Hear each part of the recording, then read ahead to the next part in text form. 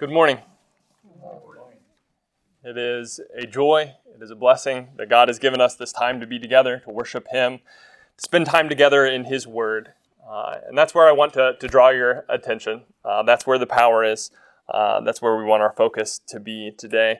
Over the last month, we have been looking at a series of charts, evangelism outlines, entitled Coming to Know God. And my purpose for presenting these is kind of twofold. One, that it might help ground us in some of the foundational truths of the gospel, but also that it might equip us to be able to share those and teach those with others. This is one tool that you can use as you seek to share the gospel with others. We looked initially at an outline entitled Know Your Purpose, starting with the question, what is the purpose of life? Why did God create us? If there is indeed a creator, then really He's the only one that can tell us why we're here. And in Genesis chapter 1, we see that God created us in His image to reflect His character, be a self-portrait of His glory, a mirror of His glory. And so our highest goal in life, the goal for which we were created, is to imitate God. And the only way we can do that is by coming to know Him. And so that really is the foundation for why we want to come to the Bible, why we want to spend time coming to understand who God is and who it is that He desires for us to be in turn. But we saw also that we've all failed in that. In fact, miserably failed in reflecting God's character and glory. We've all sinned and fallen short of the glory of God. And so we're like ruined paintings and broken mirrors. And we rightly deserve to be thrown out. Failing in our purpose, the wages of sin is death.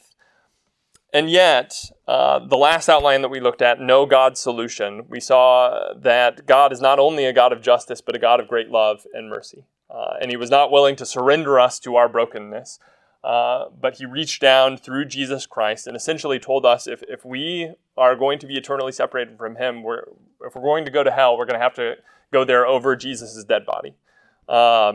He sent His Son to take our place, to take our punishment, to pay the price for our sins, to conquer our death, that we might be able to be saved. But we ended that outline last time seeing that essentially what that means for us is that we can no longer live for ourselves. As long as we're living for self, we're still broken mirrors and ruined paintings. We still are failing in that purpose. The only way for that image to be restored is if we're no longer living for self, but living for Christ. And so we want to talk today about how do we take part in the salvation that has been offered to us? Is there something that we need to do? The two verses that I had Mike read for us just a moment ago both use the phrase obeying the gospel. The word gospel means good news. That's what we've been talking about, the good news of salvation in Jesus Christ. But not only is the gospel something to be heard and received and accepted and believed, it's also something to be obeyed, something to be responded to. And so what I want us to do today is to ask the question, okay, well, what does that mean of me? How do I put my old life behind? How do I take on this new life in Jesus? What is required of me? What is God calling me to do to receive this gift of salvation, of a restoration of fellowship, a restoration of my purpose in Him? And where we'll start with that, if I can find our clicker, here we go, is with two passages, one of which we looked at the end of our last study, Hebrews chapter 2 and verse 9, we see that Jesus died for all men. Hebrews 2 and verse 9, Jesus was made a little lower than the angels. It says, because of the suffering of death, crowned with glory and honor, so that by the grace of God, He might taste death for everyone. Jesus' death wasn't just for a select group of people. This propitiation, this atonement, or redemption wasn't just for a chosen few. He didn't play favorites. He tasted death for all people. This gift of salvation, of atonement through His death is offered to all. Remember John 3:16, God so loved the world that He gave His only begotten Son. And you see that same idea in Titus 2 and verse 11, that God's grace has offered salvation to all men. Paul says to Titus there in verse 11, for the grace of God has appeared, bringing salvation to all men. God's grace has not just been extended to some, it's been extended to all. This gift of salvation has been offered to all of humanity. But the question that we need to grapple with here is what we then read elsewhere in the Scriptures. If you're going to turn your Bibles with me to Matthew 7. Matthew 7, here towards the end of the Sermon on the Mount, notice what Jesus says in verse 13 and 14. Verse 13, Jesus says, "Enter through the narrow gate, for the gate is wide and the way is broad that leads to destruction. And there are many who enter through it. For the gate is small and the way is narrow that leads to life, and there are few who find it." Do you see a difference there? Jesus died for all people. God's grace has brought salvation, offering it to all people, and yet Jesus says that most people are going to go on a broad way that leads to destruction. That only few are going to go on this narrow way, this narrow gate that leads to life. And so evidently, there is something that I need to do, right? There is some response on my part. Salvation is conditional. Now, I want to make it very clear as we talk about these things that salvation is 100% the work of God. It's not that God does 50% and I do 50%, and I kind of have, partnership in accomplishing this work of salvation. It's not that he does 80% and I do 20%, or he does 90% and I do 10%. I can't earn even 1%, even a fraction of a percent of my salvation, right? What Jesus has accomplished through the cross is not something that I'm able to do for myself. Salvation from start to finish is the gift of God, and yet that doesn't mean that there's not something that I have to do in order to receive this gift. And let me illustrate it this way, and this is an imperfect illustration, but hopefully it will get this point across. If I were to give you a check for $1 million, if I have the capability of doing such a thing, and I give it to you as a gift, would you have to do anything to receive access to those funds?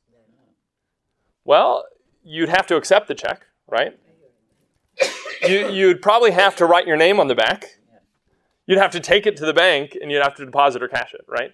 Now, if you did that, could you then go out and say, I earned this $1 million because I accepted it, or because I wrote my name on it, because I took it to the bank? Of course not. Now, you had to do something to receive that gift, but that did not even earn you a single cent of that $1 million. In the same way, what we're going to see is God does require a response of us. And we're going to look through the Scriptures to see how God describes that response. But we need to understand that this is not us somehow earning some portion of our salvation or accomplishing the salvation for ourselves. On our own, we're broken mirrors, we're ruined paintings, we're going to stay that way. But God has given us the opportunity, by what He has accomplished, by His plan of salvation, that if we're willing to respond, we can take part in that. We can receive the gift. So we're going to continue to use that illustration to help us understand some of the things that we're going to read. But what I want us to try to do is just go through the New Testament and see what it is that God describes, what it is that God tells us we need to do in order to receive this gift of salvation that He's given to all men. On a most basic level, you might be familiar with John 3 and verse 16. God so loved the world that He gave His only begotten Son, that whoever believes in Him shall not perish but have eternal life. Do you see something that God tells us we need to do in response to this gift of His Son? We need to believe in Him. Believe that Jesus is the Christ, the King, the Son of God. Believe that Jesus did die for our sins, that He can cleanse me, that He can make me new. Believe that He can give me hope of eternal life. Faith is where it starts. Faith is the most foundational aspect of our response to the gospel. We're saved by grace through faith, Ephesians 2. Without faith, it is impossible to please God, Hebrews 11 and verse 6. He who comes to God must believe that He is, and that He's a rewarder of those who diligently seek Him. And so most foundationally, we need to believe in the truth of who Jesus is and what he's done for us in order to receive that gift. But as foundational as that is to really everything else that we're going to talk about, we need to recognize that that's not intended to be alone. Turn your Bibles with me to James chapter 2.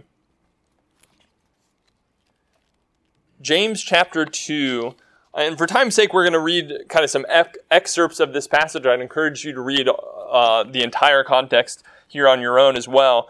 But look, first of all, in verse 14, James 2 and verse 14, James says, "What use is it, my brethren, if someone says he has faith but has no works? Can that faith save him?" Now, he's asking a rhetorical question here. Can that faith save him? And the implied answer is no. A faith that is an empty shell of a faith, that doesn't actually live that faith, that doesn't actually respond in faith, that doesn't work that faith, is not really a faith at all. It's what James is going to call a dead faith here.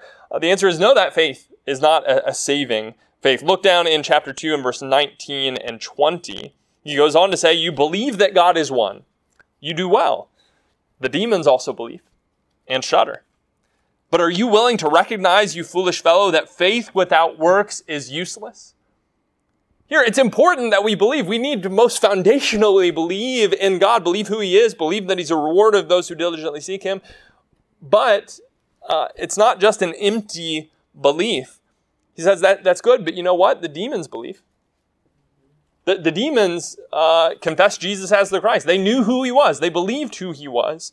They even had not only an intellectual response to the identity of who Jesus was, they had an emotional response. They shudder. But are you willing to recognize, you foolish fellow, that faith without works is useless? It's dead. Look what he goes on to say in verse 24. He says, "You see that a man is justified by works and not by faith alone." Verse 26, "For just as the body without the spirit is dead, so also faith without works is dead." Faith is foundational. And James is not intending to kind of push aside the importance of faith. He's defining what true faith is here. Faith without works isn't really faith. It's dead. It's an empty shell. The righteous must live by faith. Romans chapter 1 and verse 17. And so faith is not intended to be on its own, right? It must be a living, an active, a responsive faith. In our illustration that we used earlier, you might accept the check and stuff it in your pocket, but if that's all that you do, you're just going to have a piece of paper in your pocket, right? It's not going to do anything for you. And so faith is essential, and yet it's not intended to be alone. Let's see, what else does the Scripture describe that God desires for us to do in order to receive this gift of salvation? Well, we can look in Romans 10. If you want to turn over there, Romans 10, we'll look actually starting in verse 8. Here he's quoting from the Old Testament here in verse 8. Verse 8, it says, "But what does it say? The word is near you in your mouth and in your heart. That is the word of faith which you are preaching." This is coming from the concept that God didn't, place the word out on some lonely mountaintop somewhere where we have to run out and get it. No, he's made it very close to us. He's given it right into our mouth and into our heart. Then he says in verse 9, that if you confess with your mouth Jesus as Lord and believe in your heart that God raised him from the dead, you will be saved. For with the heart a person believes, resulting in righteousness, and with the mouth he confesses, resulting in salvation. Do you see something else going on there? He talks about faith, believing in our heart, but he also talks about another element here, confessing with our mouth. Here, God intends that our belief, our faith in Jesus is not some hidden, some secret thing. This is something that we publicly confess, and not just once initially, but continually. We can't be lights to the world around us if we're not confessing our faith publicly, proclaiming our faith in Jesus. And yet, again, we see that this isn't intended to be alone. Go back to the Sermon on the Mount, Matthew chapter 7. And notice what we just read was that if we confess with our mouth Jesus as Lord and believe in our heart that God raised him from the dead, we will be saved. But now look at what Jesus says in Matthew 7. Matthew 7, looking in verse 21, beginning 21 through 23, it says, "Not everyone who says to me, 'Lord, Lord,' will enter the kingdom of heaven, but he who does the will of my Father who is in heaven will enter. Many will say to me in that day, 'Lord, Lord, did we not prophesy in your name? And in your name cast out demons, and in your name perform many miracles?' And then I will declare to them, 'I never knew you. Depart from me, you who practice lawlessness.'" What are these people confessing? Well, exactly what Romans 10 says we need to confess, right? They're confessing Jesus as Lord. They believe in their hearts that he is Lord, and they are making that public profession of faith in him as Lord. And yet, what does Jesus say here? He says, you can't just call me Lord. You have to treat me as Lord. You have to make me Lord of your heart and of your life. And so we must submit to him. We must obey him as Lord. It can't stop here. Again, you could take that check and you could sign your name to it. But if you never do anything with it, again, as essential as that is, do you need to take the check? Of course you do. Do you need to write your name on it? Of course you do. But that's not intended to be alone. And when we see that stated in John 3, when we see that stated in Romans 10, as true as those things are, they aren't intended to stand alone. That's not all of what God said that we need to do. And so, yes, we need to believe in our heart. We need to confess our mouth, but it doesn't stop there. What else does the Bible say we need to do unto the receiving of this gift of salvation? In Acts chapter 3, in verse 19, the second gospel sermon preached in the establishment of the church after the day of Pentecost, we see in Acts 3 and verse 19, Peter says, "Therefore repent and return so that your sins may be wiped away, in order that times of refreshing may come from the presence of the Lord." What did they need to do in order that their sins might be wiped away? In order that they may have fellowship with the Lord, that times of refreshing will come from his presence, this fellowship and relationship with him. It says they need to repent and return. What does the word repent mean? Many times when I ask the question, what does the word repent mean? The initial answer that I get is, well, it means feel sorry for your sins. And we'll see in a moment in 2 Corinthians chapter 7, that's part of it. But that's not really what the word repent means. If we want to better understand the word repent, the root idea is the idea of to think after. It's this change of mind or this change of heart followed by a change of life. You notice he says, repent and return. Turn your heart and return. Turn your life over to the Lord. If you look in 2 Corinthians chapter 7, 2 Corinthians chapter 7, maybe that will help us better understand this concept of repentance. 2 Corinthians 7, verse 9 and 10. In verse 9, Paul says, "I now rejoice not that you were made sorrowful, but that you were made sorrowful to the point of repentance. For you were made sorrowful according to the will of God, so that you might not suffer loss in anything through us. For the sorrow that is according to the will of God produces a repentance without regret, leading to salvation. But the sorrow of the world produces death." You see, there's sorrow is involved, right? Sorrow over our sins, conviction over our sins. But he talks about two different types of sorrow. There's a sorrow, a godly sorrow, or a sorrow according to the will of God, and a sorrow that's worldly in nature, right? Maybe I'm sorry over my sins because I got caught. And because now I'm having to experience the consequences of my sin coming out into the light.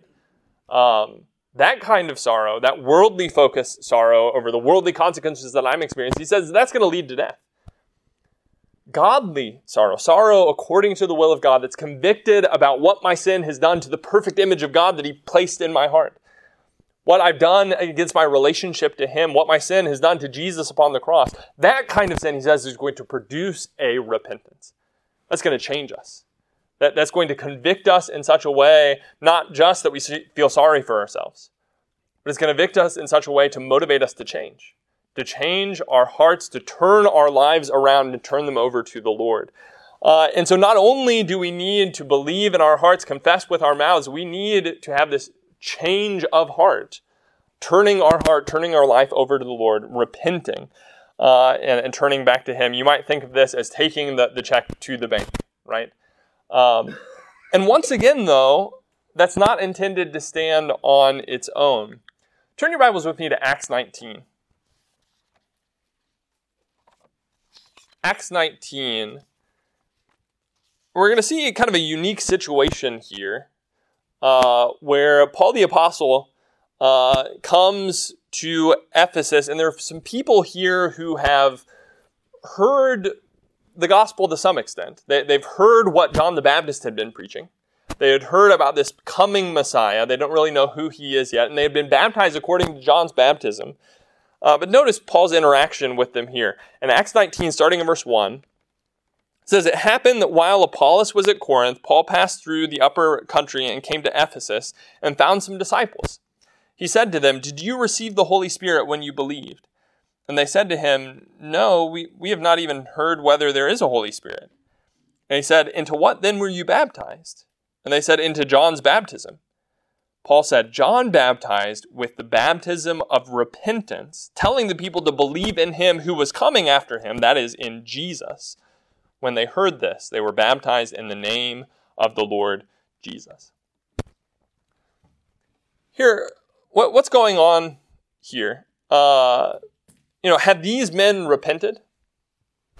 Well, yes, they had. It says that they were baptized according to John's baptism. They were looking forward to this coming Christ, this coming Messiah. They didn't know who he was, but in preparation for that, they had taken part in this baptism of repentance, getting ready. They're turning their lives around, ready to accept the Messiah. But do they believe in Jesus as the Son of God, as Lord? Have they been able to confess him as Lord, the very two things that we just talked about being essential unto salvation under the new covenant? No, they were still operating under really the old covenant, looking forward to this coming Christ. And so here, their repentance, although it was certainly genuine, it was not with faith in Jesus. And so what does Paul have them do here? They then are baptized in the name of the Lord Jesus. They now believe in their hearts, confess with their mouths, we would assume, Jesus as Lord, and experience the salvation that his death upon the cross offered to them. And so you see here that repentance is not intended to stand on its own either. Right? Imagine it this way. Imagine if you go to the bank to cash a check for $1 million, but you don't have the check, right? Would that work? No, it all goes together, right? And faith and confession and repentance all have to go together. And you notice something else mentioned here, and that is baptism. When they do learn about Jesus and who this coming Christ, this coming Messiah was that they were looking forward to, they are then baptized in the name of Jesus. But we might ask, had they already been baptized? Yes, they had. They had been baptized under John's baptism, but not with faith in Jesus, not with an understanding of who Jesus is, not confessing Jesus as Lord, and not being buried with him and raised to new life with him, as we'll see here in a moment. And so even baptism that we're going to talk about isn't intended to stand on its own, right? You might think of baptism as cashing the check. All of those things are intended biblically to go together. With our imperfect illustration of accepting the check, signing your name to it, going to the bank and cashing it, you can't really take out one of those steps and it work, can you? No, it's all intended to go together. And we see that as we see what the Bible says about baptism, it's intended to go together with these other things. Mark chapter 16, verse 15 and 16, as Jesus tells his disciples what they are to preach.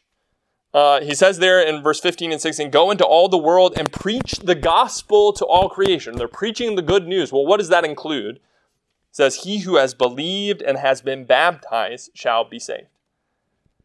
What does he say? Part of them preaching the gospel was it going to entail? They need to believe in the truth of what God has accomplished through Jesus Christ for them, and they need to respond in baptism in order to be saved. They need to accept the check and cash it, you might say. And so that's part of what God intended to be preached, not only believing the gospel, but obeying the gospel. Look in Acts chapter 8 with me. Acts chapter 8, here we see an example of somebody receiving and responding to the gospel. Acts chapter 8, starting in verse 35, here Philip has encountered the Ethiopian eunuch out on the road, and he begins preaching Jesus to him. There in verse 35, it says, "Then Philip opened his mouth, and beginning from this scripture, he preached Jesus to him. As they went along the road, they came to some water, and the eunuch said, 'Look, water, what prevents me from being baptized?' And Philip said, 'If you believe with all your heart, you may.' And he answered and said, 'I believe that Jesus Christ is the Son of God.' And he ordered the chariot to stop, and they both went down into the water, Philip as well as the eunuch, and he baptized him." Here, as Philip is preaching Jesus, what is included? Well, evidently baptism is included, because as they come along, he says, "See, here is water. What hinders me from being baptized?" And this is one potential example of somebody confessing their faith in Jesus. As they then are baptized, they go down into the water and come back up. So you might say here they endorsed the check and cashed it. Look as well at Acts chapter 2 and verse 38. Acts chapter 2 and verse 38. On the day of Pentecost, when the Holy Spirit comes, when they first begin to preach salvation in Jesus, who has died and been rose again, what he preaches the gospel, right? And he preaches the gospel for this entire chapter, and then at the very end, he gets to our response to the gospel, right? And what does he say about our response? Look in verse 37 and 38. "Now, when they heard this, they were pierced to the heart and said to Peter and the rest of the apostles, 'Brethren, what shall we do?' Peter said to them, 'Repent, and each of you be baptized in the name of Jesus Christ for the forgiveness of your sins, and you will receive the gift of the Holy Spirit.'" What were they supposed to do in order to have their sins forgiven, in order to receive this fellowship with the Lord, his Spirit dwelling within them? It says they were to repent and each of them be baptized in the name of Jesus Christ. So do you see how all of these things work together? None of them is intended to be on its own. This is all part of what God intends for our response. To have faith in him, to make that faith public, to confess our faith in him, to turn our lives around over to him, and to start a new life in baptism. What are we saying here? Many times when people start hearing a focus on baptism, they think, well, you're saying that the water saves us. You're saying that we earn our salvation in some way. That's not what we're seeing here biblically at all, right? Think about this. Think about the Red Sea parting. Whose power parted the Red Sea? God's power, right? Was it anything that Israel did? Would they have been able to swim across the Red Sea on their own? No, it wasn't them. But could Israel have said, well, God, we see you have the power, we know you have the power, but we're going to stay on this side of the Red Sea? No, they had to walk through, right? Could they get to the other side and say, look at us, did you see what we just did? No, it wasn't them, it was God's power. Right? And so when we look at what the Bible says about baptism, we're not saying in any way, that God looks down and he's just so impressed by what we've done that he says, you know what, you deserve salvation. But we are saying, I believe the Bible is saying, that what God intends for us to do in response is to surrender our lives to him by burying the old man of sin in baptism and by his grace and the power of the resurrection being raised to walk in newness of life. When you think about, well, when is it? When is it that my sins get cleansed? When is it that I develop this relationship with Jesus? How is it that I go from a state of being that broken mirror and that ruined painting to a state of his image being restored within me? I think one thing that might be helpful to think about is that salvation is only found in Christ. Right? We talked about that at the end of our last study. It's when it's no longer me who living, but I'm living for Christ. I'm living in Christ. I'm part of his body. He's living within me. You see that concept in a couple different passages. In 2 Corinthians chapter 5 and verse 17, we see if anyone is in Christ, he is a new creation. The old things have passed away. Behold, all things have become new. Where do we become a new creation? Well, not out here on our own. No, in Christ, we become a new creation by his grace and his power. You see the same concept in Romans 8 and verse 1, where it says, there is no condemnation for those who are in Christ Jesus. Where is there no condemnation? Are we justified? Do we get the not guilty verdict? Well, he says it's in Christ, in a relationship with him. The question is, how do we get into Christ? How do we get into that relationship with the Lord? You know, as we've seen, it's by faith, by confession, by repentance, but we're going to see the concept biblically that we are baptized into Christ. How do we get into that relationship, that saving relationship with him? It's described as happening in baptism. We are buried with Christ. Look with me in Romans chapter 6. Romans 6 and verse 3 and 4. Here, Paul, talking to people who are Christians that he's writing to here in Rome, he reminds them of what they have done in the past. He says in verse 3 and 4, or do you not know that all of us who have been baptized into Christ Jesus have been baptized into his death? Therefore, we have been buried with him through baptism into death, so that as Christ was raised from the dead through the glory of the Father, so we too might walk in newness of life. How do we get into Christ Jesus? He says, as many of you as were baptized into Christ Jesus, you were baptized into his death. And what's happening there? He said, you buried your old man of sin. You were joining Jesus in the grave by burying your old life in the waters of baptism and being raised by the power of the resurrection to start a new life. By God's grace, that's where the new life starts, is when I respond in repentance and bury, by God's grace, that old man of sin in the waters of baptism. You see a similar concept in John chapter 3 and verse 5 when Jesus is talking to Nicodemus. Remember, he says to Nicodemus in John 3 and verse 5, truly, truly, I say to you, unless one is born of water and the Spirit, he cannot enter the kingdom of God. If we want to be part of the kingdom of God, we want to be kingdom citizens, we want to have Jesus as our king, it says we need to be born again, start a new life in water and the Spirit. Well, where did Romans 6 say I start that new life? It says I bury my old man in the waters of baptism and I'm raised to walk in newness of life. That's our new birth. You see this idea of water and the Spirit. Remember Acts 2 and verse 38, they were baptized and they would receive the gift of God's Spirit. It's not just the water. It's not some magical power in the water. That's not what we're talking about. But it is my response of obedience, my obeying the gospel, that there God, by his Spirit, by his power, cleanses me and gives me this renewed relationship and fellowship with him through his Spirit dwelling within me. Galatians 3 in verse 27, again, talking to Christians here.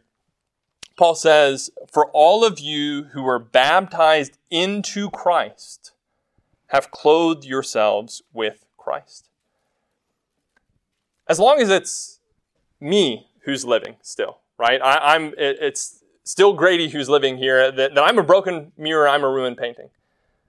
But if I'm baptized into Christ, and in doing that, I put my life under the grave. I put my life behind me by God's grace, by his power, then I'm clothed with Christ. And it's no longer I who live, but Christ who lives in me. And so, again, it's not that God does 90% and we do 10. You know, it's not that, God did most of the work, but now we got to do some of the work. That's not what we're saying at all. No, God parted the waters of the Red Sea 100% by his power, right? Israel wasn't coming along and kind of helping push the waters up or anything like that, right? It was 100% his power into his glory. But there was a response required. And so you see that God requires for us to obey the gospel, respond to the gospel, to walk through the waters of the Red Sea, that by his grace we may be released from the bondage of sin behind us and start a new life by his grace, by his Spirit in him. And so if we want to understand what it is that God has revealed to us, that his word shows us that we need to do in order to receive this gift of fellowship with him, of restoration of our purpose, of his perfect image within us, of no longer living for ourselves, but living for him. We need to respond in faith.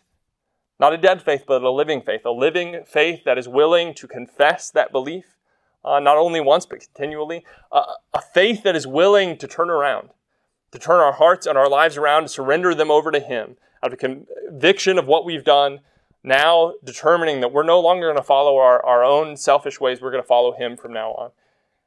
And putting to death, by God's grace, that old man of sin in baptism, that we might be raised to a new life in him.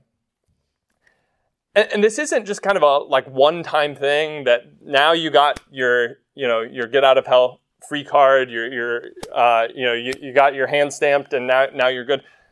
The entire idea of repentance and baptism is that you are starting a new life, right? He didn't just come to cleanse us, he came to transform us.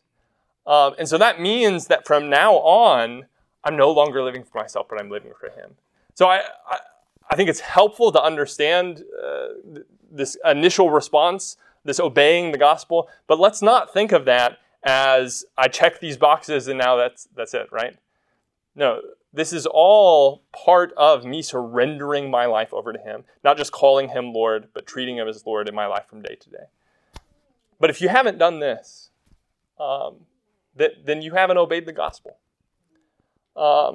And maybe you've done part of it. Maybe you're like the people in Acts 19 who did some of the things but didn't understand all of the things. What did they do? They didn't say, well, we got most of it right. No. They said, we need to be baptized in the name of the Lord Jesus. And so if you recognize that you've done some of this, but you haven't responded to the gospel, obeyed the gospel the way that we see people responding in the book of Acts, the way that we see spoken about throughout the epistles, then won't you do that today? God has offered us something so much more valuable than $1 million, right? He's offered us an eternal inheritance of fellowship with him, being able to be in the presence of the source of all things good for all eternity. There's nothing that we need more, nothing we should desire more. And God has parted the Red Seas. Will you walk through it? Will you respond? Will you surrender your life to him?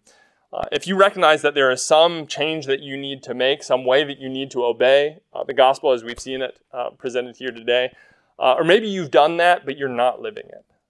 Maybe you at one time declared the old man dead, but you kind of went back and dug him up, and he's still living and kicking. Well, then let's do something about that. By God's grace, he's able to give us victory over sin. He's able to strengthen us through the support of our brethren, through the guidance of his word, through his spirit dwelling within us, to live this new life, no longer for ourselves, but for him. If there's any way that we can help you in your relationship with the Lord, in developing that relationship for the first time, coming back to the Lord, that's why we're here, is to help one another, to know the Lord, to fulfill the purpose for which you're created, to reflect his perfect image within us by his grace. So if there's some way that we can help you, won't you let us do that at this time? We're going to stand and sing a song, and if you're subject to the invitation, we ask that you come forward and make that known.